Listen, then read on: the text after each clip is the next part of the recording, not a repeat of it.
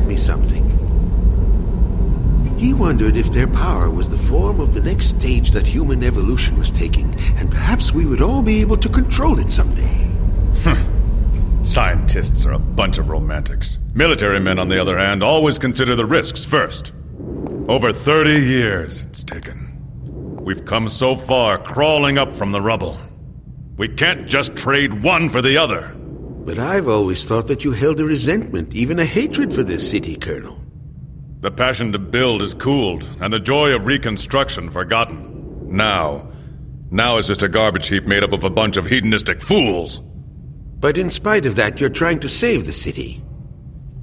I'm not a scientist. I think like a soldier.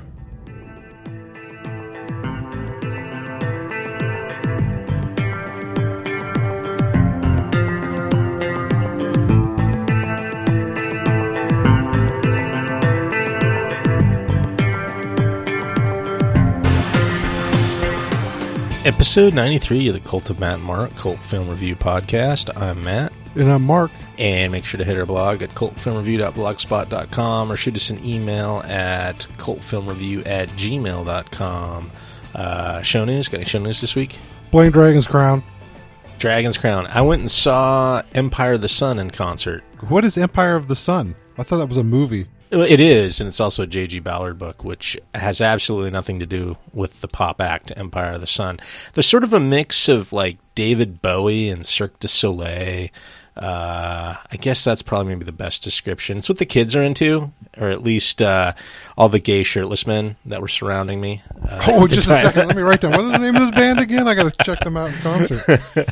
Empire of the Sun. You realize that a mix of David Bowie and Cirque du Soleil makes no sense whatsoever.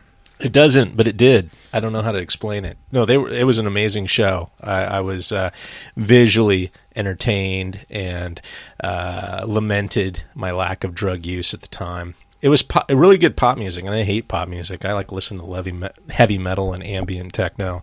And so I guess this is a wife's interest? No, that was all my own. What? I somehow stumbled across them. Don't know how. And, well, good. That means you're still young at heart, Matthew. You're listening to new extant music. Amazing.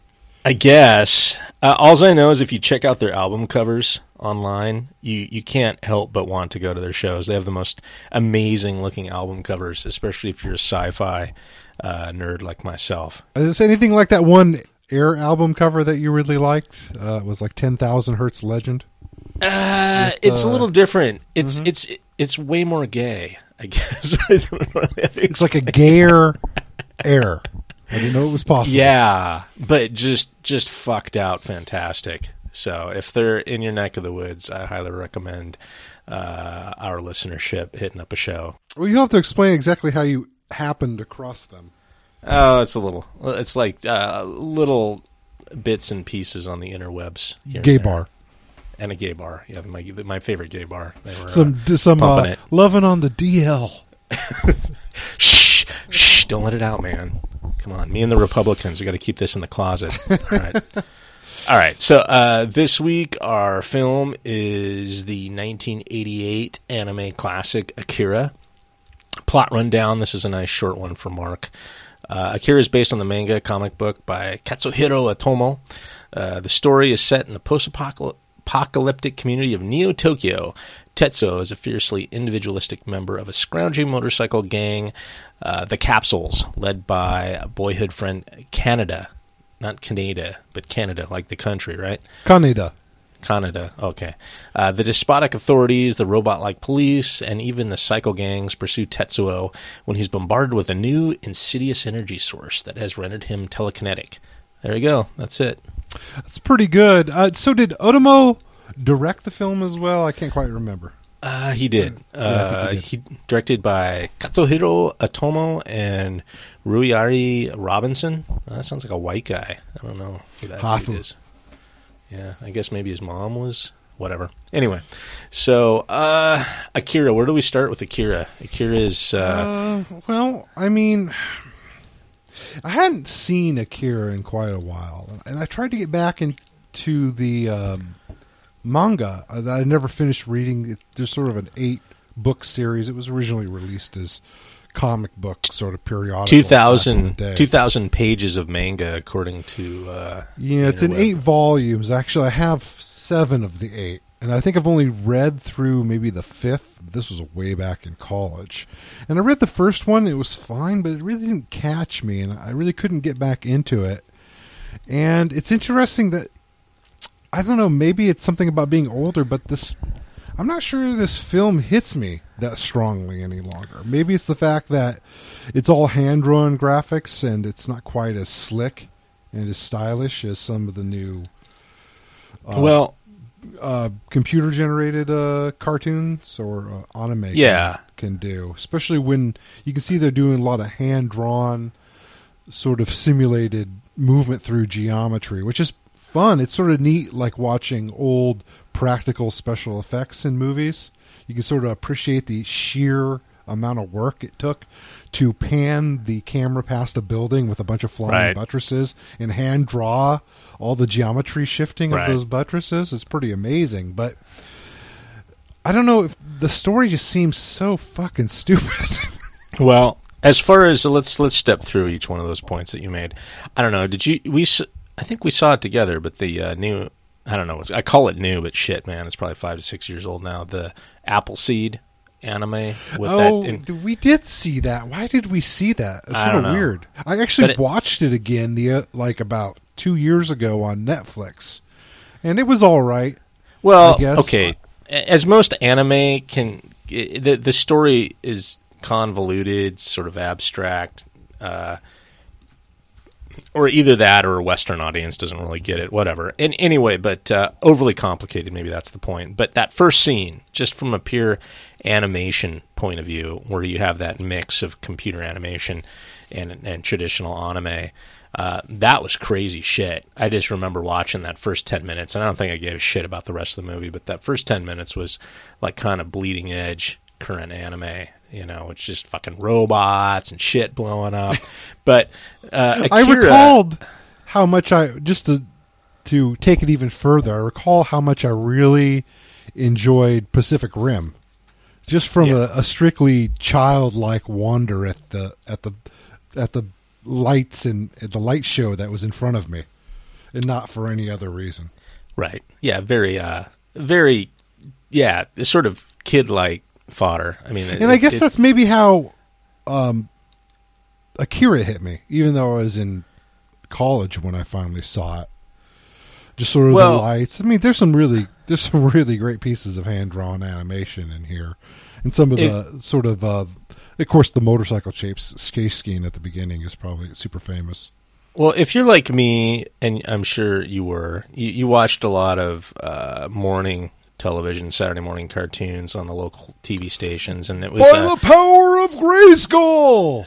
Yeah, you had the He-Man, but then you also had the bastardized Macross series that was on like Robotech, KSTW. Fucking Robotech. Yeah. So you had like Robotech, and then even before that, when I was in grade school, they were pumping through the old Star Blazers. Oh, Star Blazers is great. You know, I don't know if you're aware of this. I'm going to take you on endless tangents tonight because I am totally fucking bedraggled. All right. They are currently in the middle of having these. They've taken the Star Blazers and done live action movies in sort of a multi-part series in Japan. And I think they're about halfway through it, and they're supposed to be pretty good, but they haven't released them to the U.S. yet. The idea is that they're going to do they're going to dub it or sub it and put it out here, like straight to DVD once they have the whole series complete. But I've heard good things about it. Okay. It has a bizarre concept. It's like an old World War II battleship has been converted. It's the battleship Yamato. The original battleship Yamato. Yeah, the big honking, supersized, biggest battleship in the world that was sunk in its first battle by the U.S. near the end of World War II. Rises again, you know. I think, okay, so let's, the thing about, I want to say about Japan culturally, and is it's defined by World War II, really, which is obvious today. And one big component of that, and I think something why Japan is a weird country, and I haven't been there, but it's weird culturally. There's a lot of strange things about it that I guess don't make a lot of sense even to neighboring countries, let alone us here in the Western world. It's a post-apocalyptic country. And that's kind of hard for a lot of us to grasp, especially in the United States, who have never had to live through a complete, utter firebombing and nuclear obliteration of your country, to somehow find an identity afterward and build up after the ashes here. And so, whether it's Godzilla, which is like a nuclear, byproduct, coming ashore and stomping down Tokyo, or Akira completely imploding, exploding the entire city of Tokyo to create Neo Tokyo in 1988. It's all kind of part of the same meme, and I don't really understand it. I don't know if you understand it, but it seems to be like a Japanese thing, this sort of obsession with not necessarily, well, I guess it's destruction and rebuilding. And is it like I think maybe Akira is sort of, I think, the end of that part of the national identity. I think that modern Japanese people, they're so far removed from World War II, especially as young people are over 2 generations removed, that I think this sort of fascination with apocalypses, or apocalypses, I'm not sure what the plural. Apocalypse. I think it's maybe dying out, and certainly the story, at least as it's presented in the film of Akira, is certainly a reflection of that. I'm not sure in the long run how much that will really define Japan. I think Japan's probably its biggest definition, not to shit all over your point, but I think shit all over it, man. A large part of its national identity is its long isolationist history. Well, that's part of it, obviously. I think it's a big part of the national identity, and I think in a way, sort of this idea of the apocalypse is somewhat dampening over the years. I don't think it's as big as it used to be as a something that's on people's minds constantly, especially as the older generation dies. I mean, all the World War II vets are dropping like flies. I mean, how many are there left, really? And it's the same in Japan too, I'm sure. Interesting thing, though, is that Japan is facing sort of a slow apocalypse as we speak. There was some Guardian article, I think even Bill Maher mentioned it on his hackery program Real Time last night. It was some article about how Japanese aren't fucking anymore. Like, kids aren't fucking. They're just not doing it. They're not interested in it. I don't know how that even works, that you can culturally neuter. I think it might be reproducing. Not so much. No, it's like getting totally busy without. No, it's like fucking too. I can't. Have you seen some of their pillows? They got some pretty sexy pillows over there. I wouldn't mind some of that. They want to create fuckable robots. That seems like the end all be all. So I'm sorry, that's not the end all be all. For Japan, man, I think you'd fit in. I think you need to move. I mean, a fuckable robot, that would be fucking amazing. Because you're always going to be in that uncanny valley. You're always going to be fucking a robot. You're never going to be, not even on the best drug. Robot it is. Not even in the best drug in the world are you ever going to fantasize that it's anything more than a hunk of plastic and metal and lubricant. Sadly, I'm sorry to burst your cum bubble. I'd be totally fine with it. I think I can get over that. Mark's on board. I might get a little pang of conscious in my refractory period. Give me 10, 15 minutes, I'll get over that. Yeah, when you engage in pillow talk and you get Siri on the other side of it, and you're like, it's just not. Yeah, I can't do it. I can't get it. I thought I got nothing done now. Just to wait. All right, so back to Akira. You said, what the fuck is the plot about? And I guess we just talked about that. It's about no, we didn't talk about. It's about an obsession with the apocalypse. Well, I'd say it's more than that. And okay, so for starters, what always gets me about sci-fi is that for some reason, psychic telekinetic business, has a salient into the whole sci-fi world. even though it's completely unplausible and magical. Metaphysical BS. Well, yeah, because I read one of Philip K. Dick's most famous books, I would say, Ubik, which is about like psychics and counter-psychics. It's a whole thing.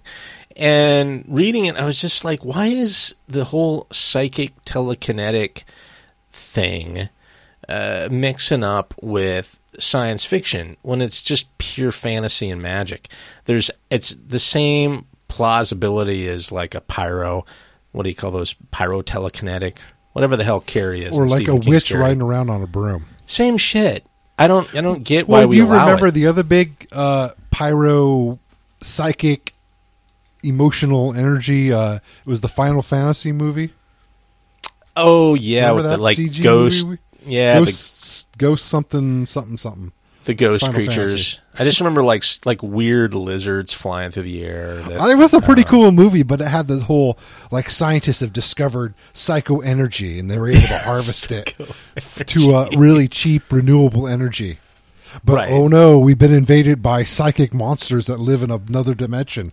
Yeah. So why psychic powers always gets a pass? in It's because sci-fi? you can sit down as a screenwriter and go, I want like a sci-fi movie, but I don't know anything about science. I know.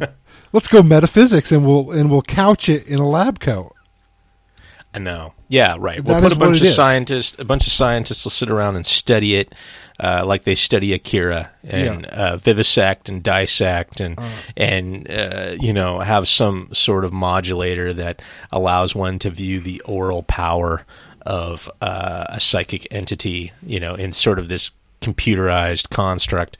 And that's the same as sci-fi, but that's what Akira is. That's the problem. That's the problem with all this metaphysical stuff. It's a week out for somebody who doesn't know anything about science to write science fiction. So are we calling Otomo out as a hack on this one? Well, I think in a way he's doing what so many other writers do when they try to do science fiction, but they don't have any understanding of basic facts about how the rules of the universe. And so they just go totally against. I mean, go ahead. I mean, great science fiction writers start out with what we know, and they go into the unknown without contradicting what we know in any terrible way. But this metaphysical stuff, they're basically throwing all the rules out the window, and we can do whatever we want. We're all connected to an infinite energy that we can or can't control, and we can do anything we want.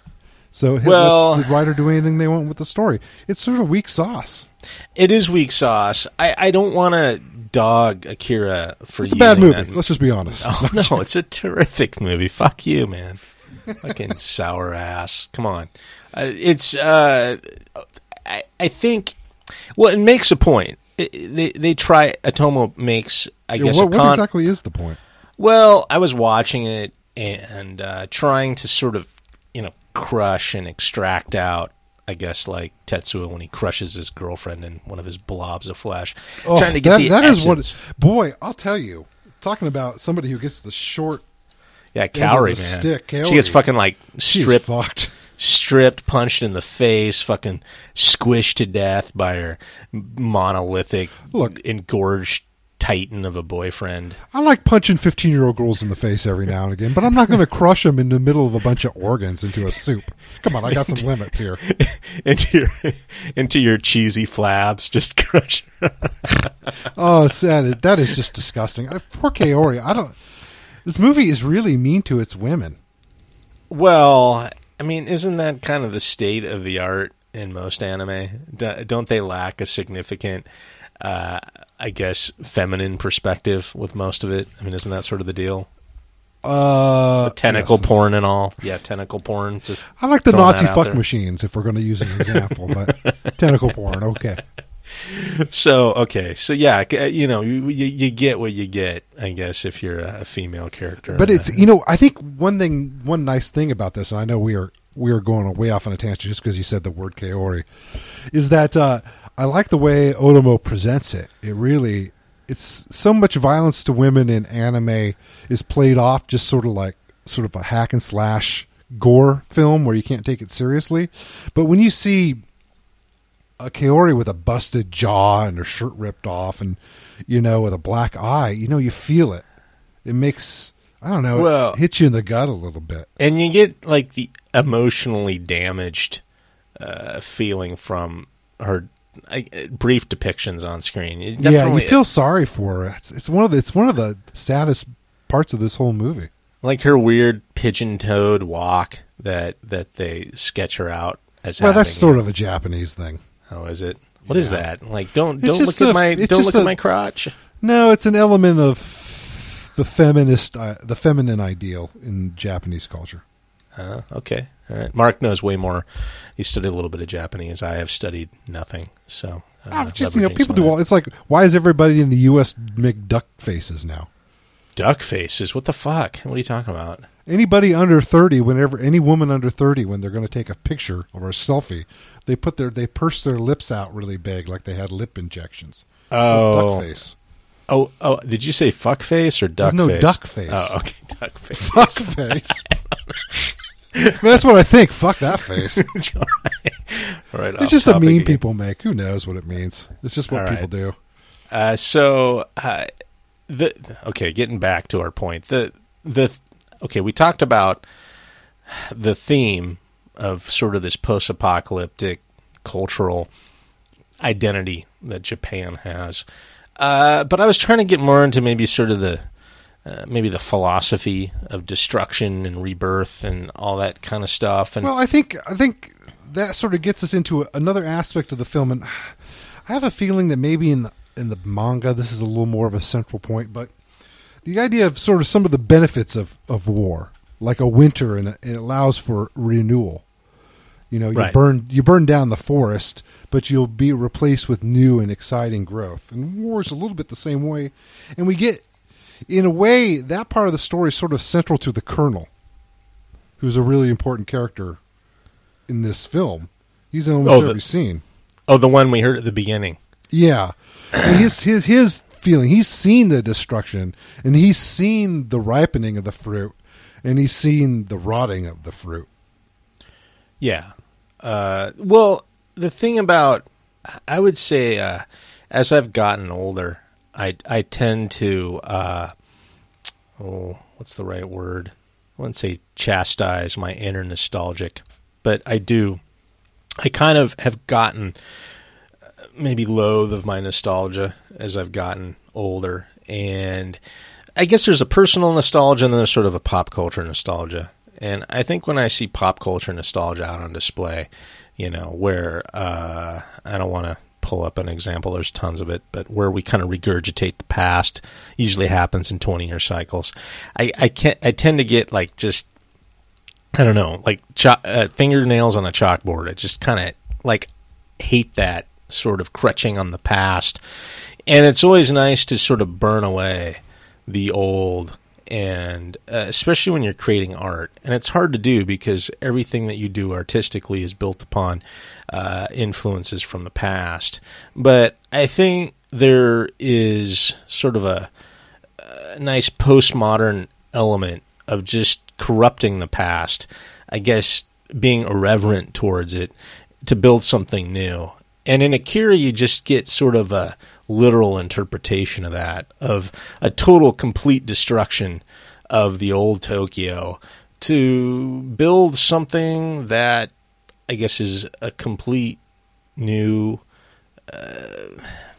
entity that doesn't really have any correlation to the past, isn't sort of built on the same traditions, but is something completely new and fantastic. I don't know. Maybe I'm just BSing. But well, I don't think the movie's really clear, so I don't think there's any reason we should be clear on it. It certainly talks about the excitement of renewal, and it's nice to be busy and have a purpose in your life. And when all the work that's necessary is done, all you're left with is paperwork and recreation. And neither of those two things, without real, hard, productive work, are satisfying, I think, to the human soul.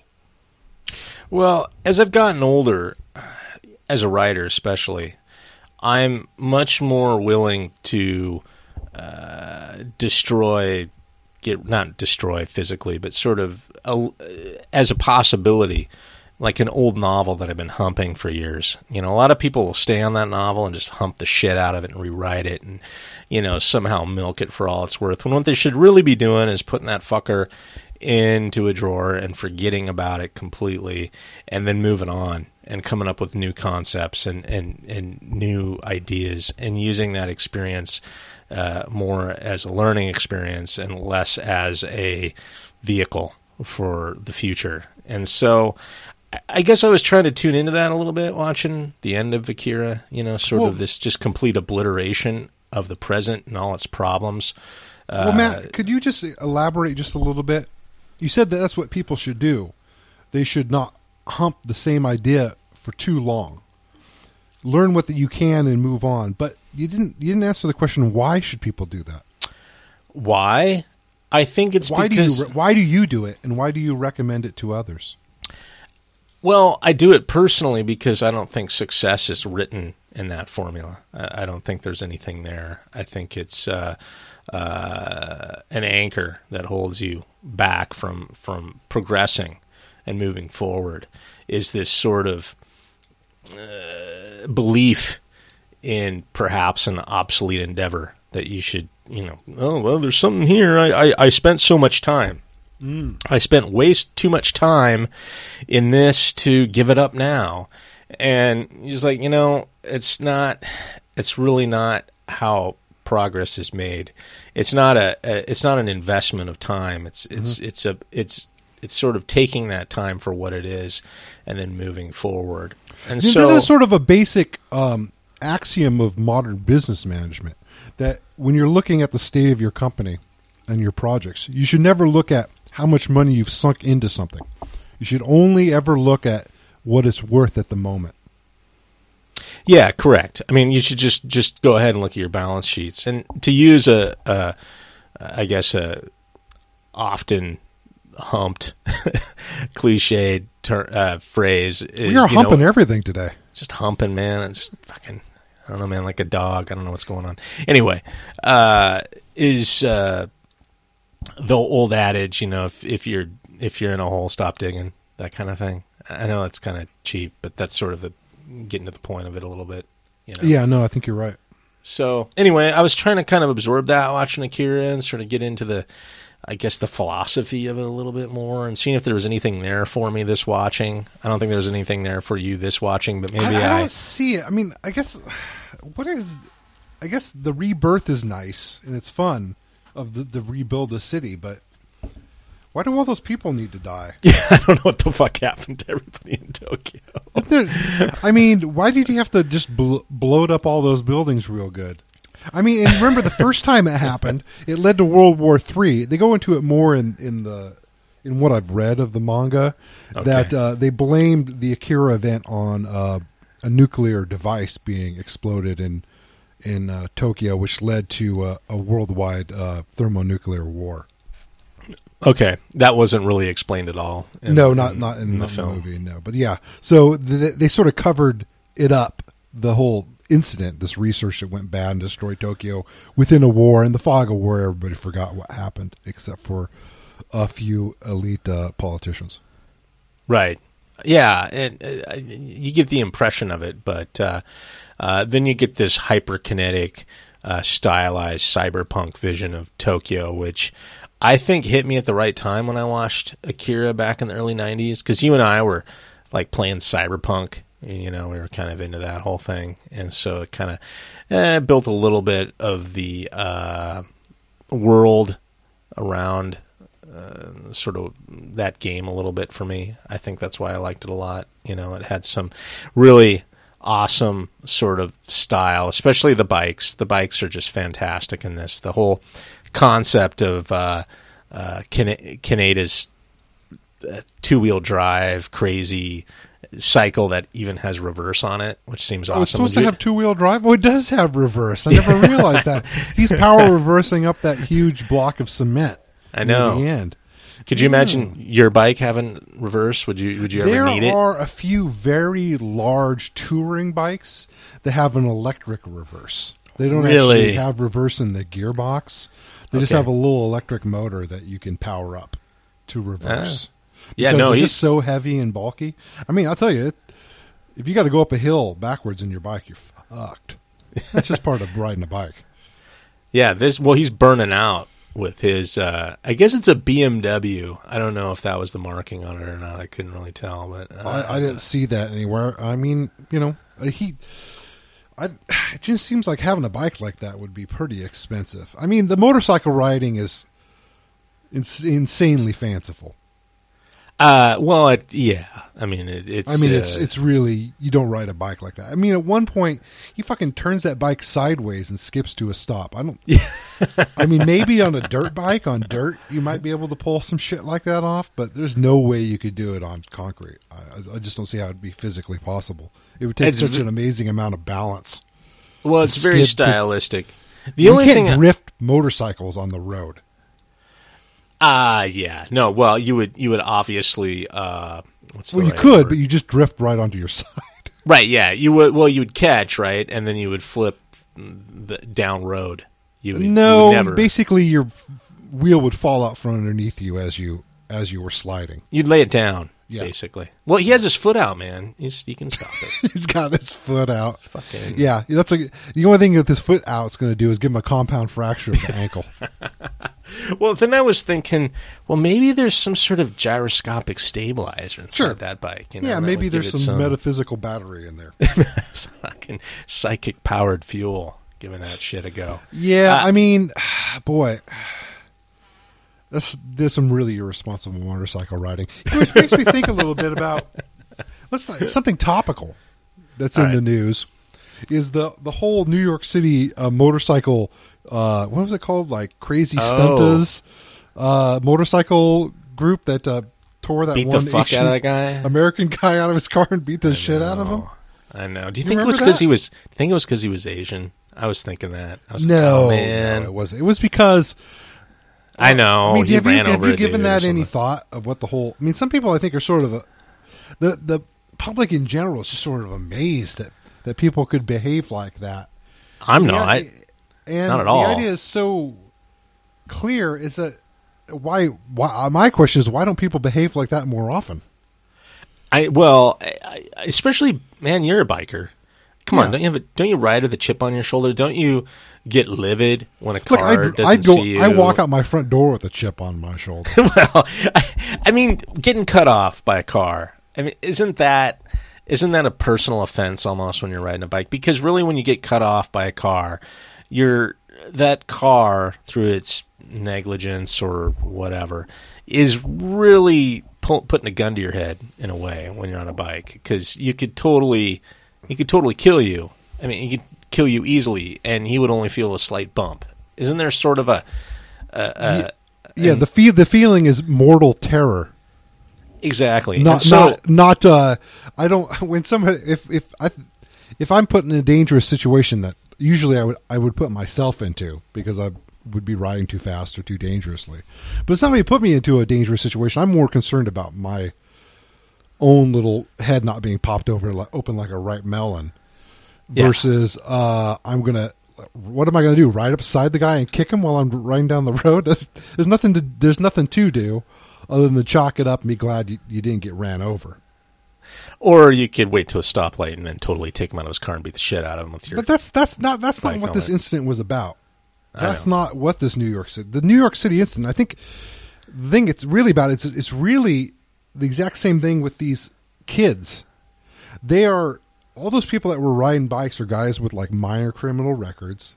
They're driving a bunch of bikes. They were like, a lot of them didn't have their driver's license. They had false tags on their bikes. They were living at the margins of society. These are disenfranchised young men. So these are basically like the Tetsuos and Kanadas of New York exactly City. The same thing. They're disenfranchised, but they still have enough money in our modern society to have a bike. Sure. Right? Yeah. They still have enough money, and it doesn't take much to have yourself a mid-range sports bike that could do wheelies and shit. They're not that expensive. So Atomo was slightly prescient here, giving Kanada, who's like a high school punk, a pretty sweet, what we would consider state-of-the-art motorcycle. Well, he steals it. They say it in the movie, but that's not the point I'm making. The point I'm making is about the risk to society by disenfranchising young men. Disenfranchised young men get involved in crime. They act out because they have no power in society. And so they act out, they take what power they can in these sort of petty means by getting together with 50 or so of their bros on their inexpensive motorbikes and spending the afternoon violating the enormous code of stupid traffic laws, and taking the guy who pulls down $250,000 a year and drives a fucking $100,000 Land Rover that has terrible upkeep costs. And what they do is they try to push him off to the side of the road like they do everybody else going up the West Side Highway on Manhattan. This guy, he doesn't want to get pushed around by a bunch of lowlifes, which they are. Low-life, disenfranchised young men. And he tells them to go fuck off, and they threaten him, and he gets worried, and he takes off in his Land Rover. Lo and behold, that Land Rover will move over a small sports bike, and it's rider pretty easily. Which it did. It ran over some dude. And so he didn't respect their authority. He didn't understand the danger of disenfranchised young men. And society thinks, well, what's the problem? Oh, they're just some bad apples. No, this is a systemic problem with society, disfranchising. It's the main problem of it is the wage inequality in the country. It's just going to get worse and worse as we allow our wage inequality to get higher and higher, and we allow young men not to be employed, and we make it hard for people to get higher education. So, okay, we're just going to see more and more of this in the future until there's a popular uprising. So that's just the way it goes.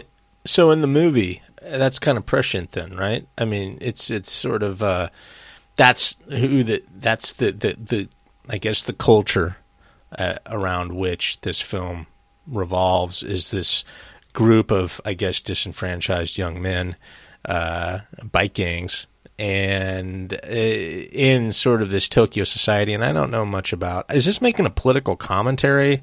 Maybe on modern Japanese society? I think it probably is, though there'd really be no way to see it without growing up within the society. But I think we can see it in the U.S. I mean, look, what do you expect people with time on their hands and energy that should be out doing good work? They should be out making war or the moral equivalent of war. That's what young men need to do. So it seems like almost what you're saying is that it's no fault in the film that the vector for this insane power is Tetsuo, who's like a low-life motorcycle gang member, disaffected youth, who can basically do the worst. He's the person in society capable of doing the absolute worst to everything. He has the motivation. He has the lack of inhibition to, with this insane amount of power, just go fucking nuts and turn into this gigantic, uncontrollable blob. Which, by the way, I from an energies perspective, I really like that. You know, speaking kind of from a pure physics realm, is when you have a ton of energy, and this is what blew my mind when I was studying. Oh, I forget. Was it special relativity? I never studied general relativity. It was too hard.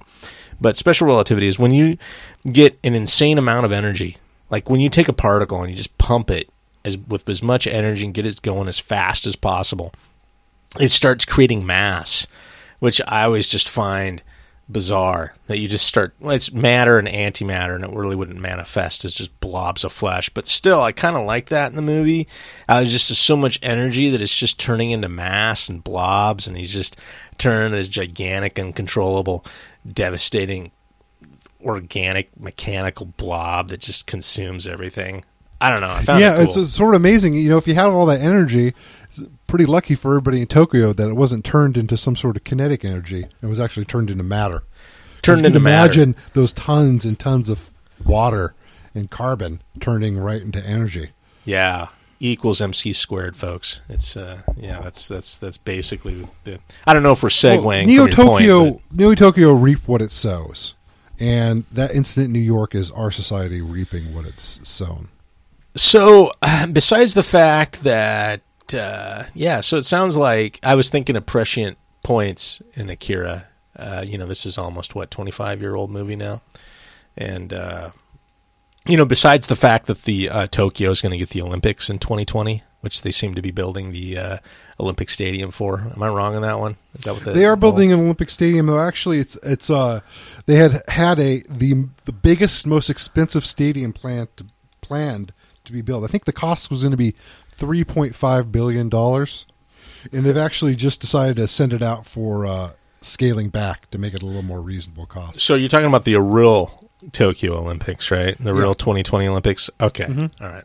So, but in this movie, like the Olympics are showing up, right? Because the stadium's under construction. The big, and that's kind of cool. It's kind of crazy. They're not burying the remains, the cryogenic remains of some psychic quasi-god underneath it, but still, The only thing that would have been better is if the date of the destruction wasn't August 24th, but September 11th. Oh, yeah. That would have been something. Huh? I think Dick Cheney would have stolen him and mined his brain for intelligence. Well, maybe they have Cheney's old heart in a cryogenic container underneath, like the National Observatory in Washington, D.C. Oh, fucking Cheney. Fucking the anti-Akira. I don't know, that guy. Anyway, but... I want to talk about something. Okay, how go ahead. How did you see this film? I watched it in the dub. I watched it English dub. I did too, and I had never seen the English dub. I went and rented the DVD from Scarecrow, and it was a 2000 release, sort of a 2000 remaster. I don't know if there's been another remastering.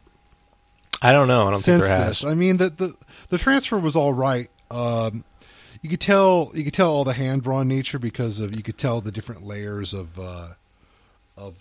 when they put the different drawings on top of each other and photographed them through different plastic layers. You could sort of see some of the dust and stuff. Sort of be neat to see this movie go in and digitally remaster the film. I wonder if they ever have. They may or may not. So, but I thought I ripped it in both the dubbed and the subbed form, and I just started watching the dubbed because I don't think I'd seen it before, and in a way, I didn't watch the sub again. I watched the dubbed, and I'm usually always a sub guy, but in a way, I think having it dubbed in this animation where you really want to pay attention to all the little detail on these hand-drawn frames, and the voice acting was pretty decent. Well, they redid the voice acting. I forget. There was an original. Yeah, I think dub. my VHS copy had the shitty and then version that I looked at one time and I didn't like, or somebody had the VHS. And they remastered it with a new dub, so and it was pretty decent. And be quite honest with you, I think that watching this dub version is superior than watching the sub version, just so you can really watch the characters' facial emotions, because there's a lot of hand drawn detail in this that you would miss otherwise. Well, it had some cool... the thing I noticed about it the most was, I guess, the brilliant use of color. This is one of the first, I guess, one of the groundbreaking groundbreaking uses of darkness in anime. Anime is traditionally not that dark, and I think that's more for coloring and style. But Atomo made a conscious effort to go dark. So it's going to be a city at night most all the time. And so they really had to exercise, I guess, an animation palette that wasn't really conventional. Like they had to kind of go outside of the bounds of industry to generate some new types of techniques to get the color in there, especially with some of that bright neon. But the fire and smoke, the just astounding amount of detail, because there's shit on fire all over the place in this movie. There's like something always burning in the background. There's always something smoking. And I was just thinking, just the ability and to make it look that good. That's kind of, to me, it seems like the thing about this movie that I think is just adds such an incredible, I guess, literally atmosphere to it. It's just that sort of, attention to detail, especially with the fire and the smoke. It's like almost in every frame. Well, the thing is, you'll never see this detail again. Nobody will ever, except for maybe Studio Ghibli, some of their films, they still hand drawn, but never so dark. People just don't animate like this any longer. It's too expensive. I know, and it's weird because it's going to be, like you said, like watching traditional special effects. We're going to be, like, the anime crowd is going to begin, or maybe they already have. I'm not a big anime guy, but maybe they've already gotten nostalgic to I guess, use the term in its proper context. Well, I mean, just think about Ghost in the Shell, which we reviewed. There's not 1/10 the amount of drawing in that movie than there is in this movie. That's true. Yeah, there's a lot of computer technique being There's employed. some computer stuff. It's a lot of hand-drawn stuff, but nowhere near the care that this movie has. Nowhere near it. This is a singular achievement of hand-drawn animation. Which is crazy when you're watching it because you're just... I mean, it's to get the perspective right, to get, I mean, there's such mastery of perspective in this movie. Drawing, getting the camera angles down and drawing that kind of, because there's no models. They're not using models. They're not sketching from models. They're not sketching from computer animation. They're sketching, from the mind's eye. And brilliant stuff. It's kind of sad that's probably gone away. It's too expensive, like you said, and it's easier to crank out stuff, using computers that kind of mimes or mimics hand-drawn. I don't know if they do that much. It can be good, but it's never going to be the same. This is a piece of history, a piece of historical filmmaking that we won't see repeated. So before the review, is there any specific things that we want to talk about that didn't make sense about Akira that we found interesting? I did like the fact that, what were the little kids called? They were sort of the surviving Kyoko, subjects. Takashi, and Masaru? Yeah. 3? Yeah, those were the 3, 25, 26, and 27. So 28th being Akira. Their psychic powers, like, froze them in a state of development, right? And then you have a feeling that actually they talk about, I think they elaborated on it in the manga, that has more to do with the medication that allows them to keep their powers in check. It's a sort of a side effect. Okay, so it's a byproduct of whatever they were giving Tetsuo at the time to try to keep him from, yeah, the idea is that, to avoid another Akira type event, that they put him on quite a regime of medications. There was one scene I wanted to talk about, and it was in the dub. It probably made less sense than in the subtitle version, but it was Kei and Kaneda talking about sort of the origins of, I guess, human evolution and how we all got to this point. Oh, when they're sitting in jail after the incident in the nursery, yeah. And so I was, and sadly, I started drifting into the ditch. It was more metaphysical bullshit. No, I know, but I was drifting into the ditch with George Lucas's total fucking butt fuckery of the whole Force idea. He just totally took his most awesome concept and just fucking can we stuck his dry thumb in its ass. Can we institute a no Lucas rule on the podcast? That henceforth we'll never utter the name of George Gregory Lucas again? Did you not? But did you think that a little bit? Did you think a little bit of the Force? I didn't think of midichlorians. I just thought, here's some more metaphysical crap. Okay, it's all thrown into the same big hopper of bullshit. It was all a bunch of BS. Okay, all right. So that was the one I was like, oh man, is this like, is this like? It doesn't make any sense. I just would assume George Lucas ripped off Akira, which was a safe bet, for that idea. But Look, you don't need to rip off that bad of an idea. You can make that bad of an idea. Any little piece of nasty old moth-ridden cloth. That's true. Okay, I think we're ready for the review.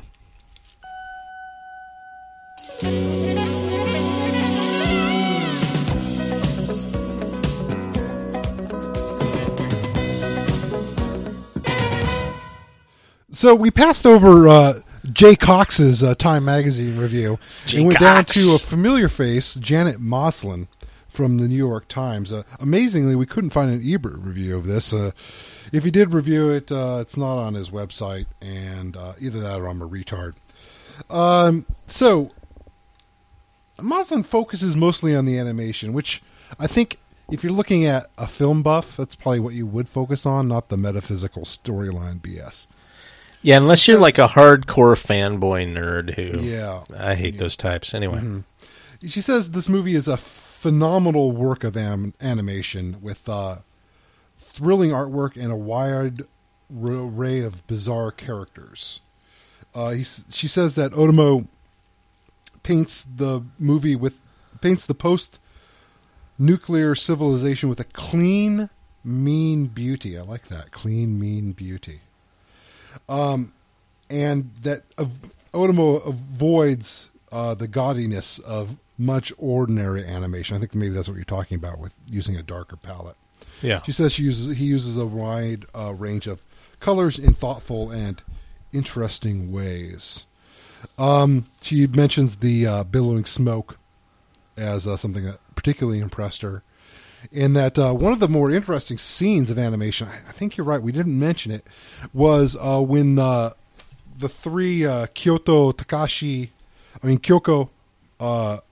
and Masaru come to visit Tetsuo in his hospital room and try to, kill him or something.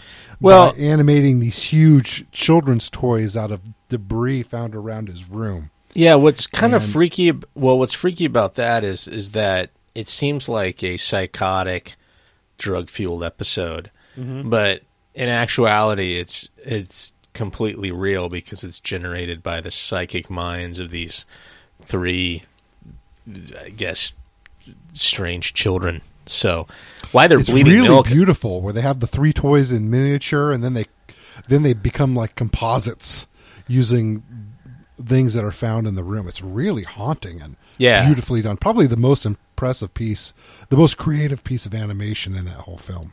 And that weird sort of Tokyo pop kind of sound with the voices, I can't mimic it, but it's totally creepy.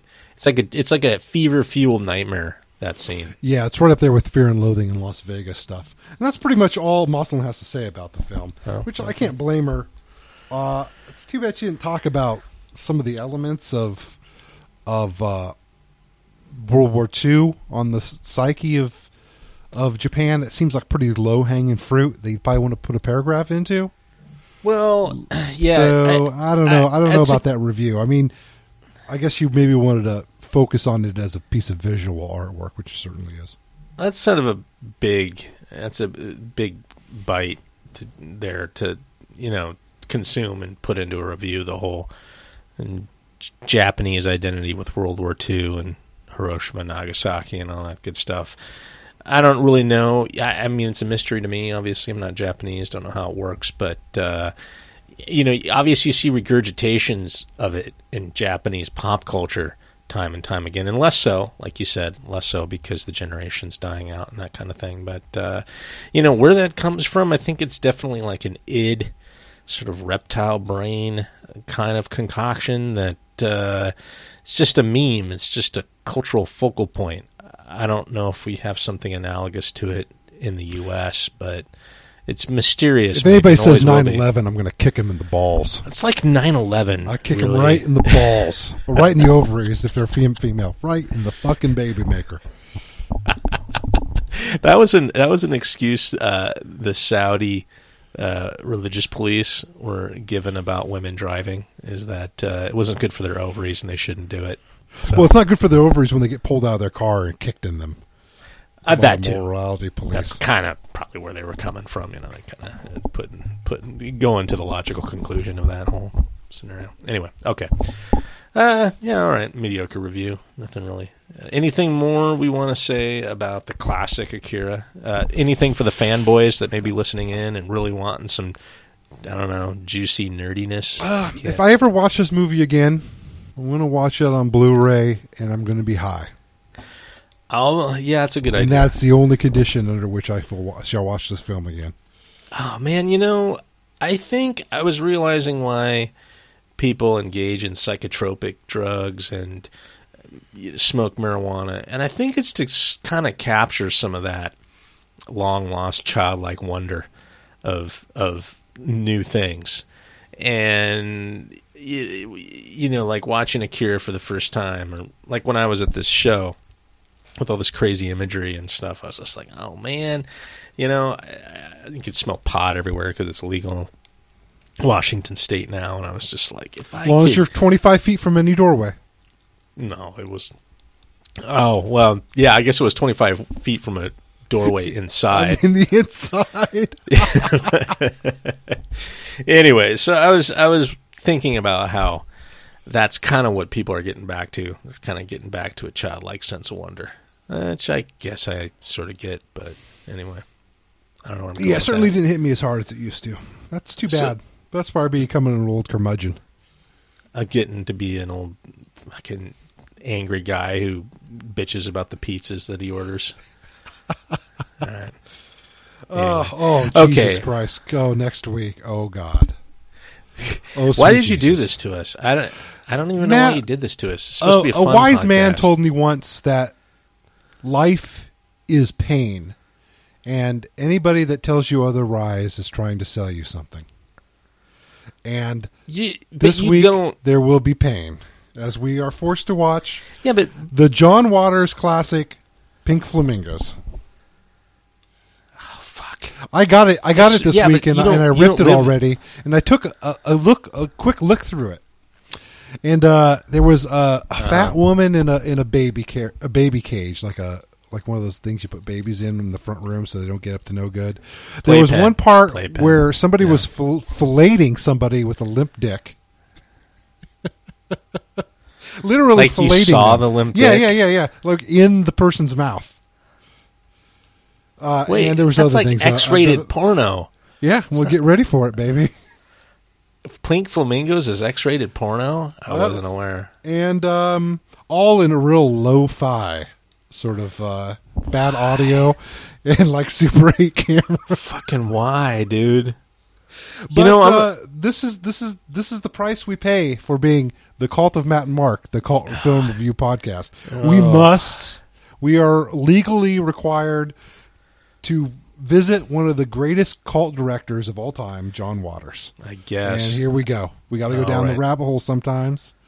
And Jesus. we'll see. Maybe we'll pull something interesting out of it. Can you like, I don't know. Can you give us about 10 guilty pleasures after this one? Because I don't know if I'm gonna be able to survive a John Waters movie. the thing is, at 100, I release myself from all bonds. Okay, so you're They're just all lifted. I'm gonna do all of John Carpenter's movies. Yeah, me too. In a row. Yeah, let's do them all in a row. I say, yeah. It's fuck everything else. I'm not all gonna Kubrick's movies in a row. I'm not gonna do any fucking silent movies. No more fucking French movies. Did you hear that, fans? It's just going to get incredibly better after Film 100. Matt and Mark's quality will improve vastly. But we got to go through hell, man. You know what they say when you're going through hell? Keep going. So this is kind of like the basic training of our film review experience here. And we got to have old times to talk about when things were bad times to reminisce about and laugh about and post. Oh, Christ. All right, so next week. So get your wives, get your girlfriends, get your mothers and fathers together. Sit around, get a big bowl of popcorn and watch John Waters' Pink Flamingos this week. Fuck, man. Bring the kids. Invite the neighbor children over. All right, folks. Until next week. What? Kaneda! You're alive!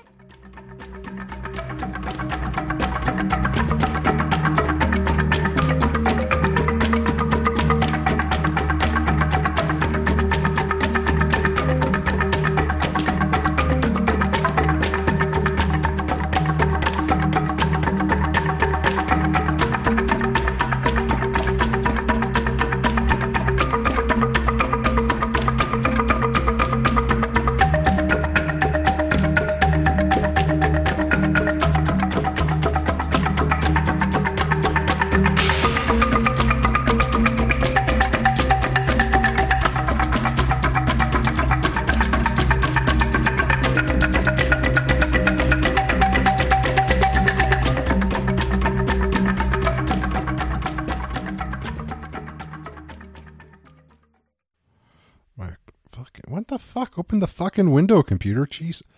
What the fuck? I'm sorry, I've been in a bad mood all day. It's all right. Ebert. You and Miriam. Oh, fuck, man. I was swearing and shitting and pissing all day. Were you doing a project? Just in a bad mood all day. I had a splitting headache most of the day.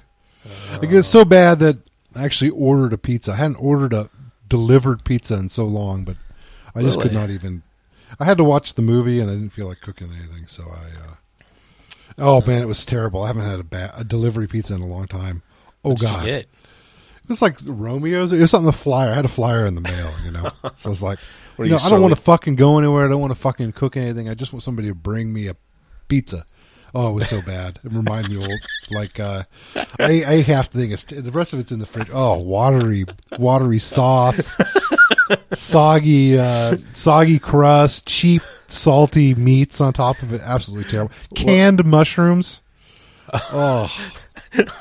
Well, who was the offending party? Who delivered this pizza to you? Romeo's. Oh, fucking Romeo's. All right. No, that serves you right. Oh, Should have gone with Domino's. At least you know what you're getting.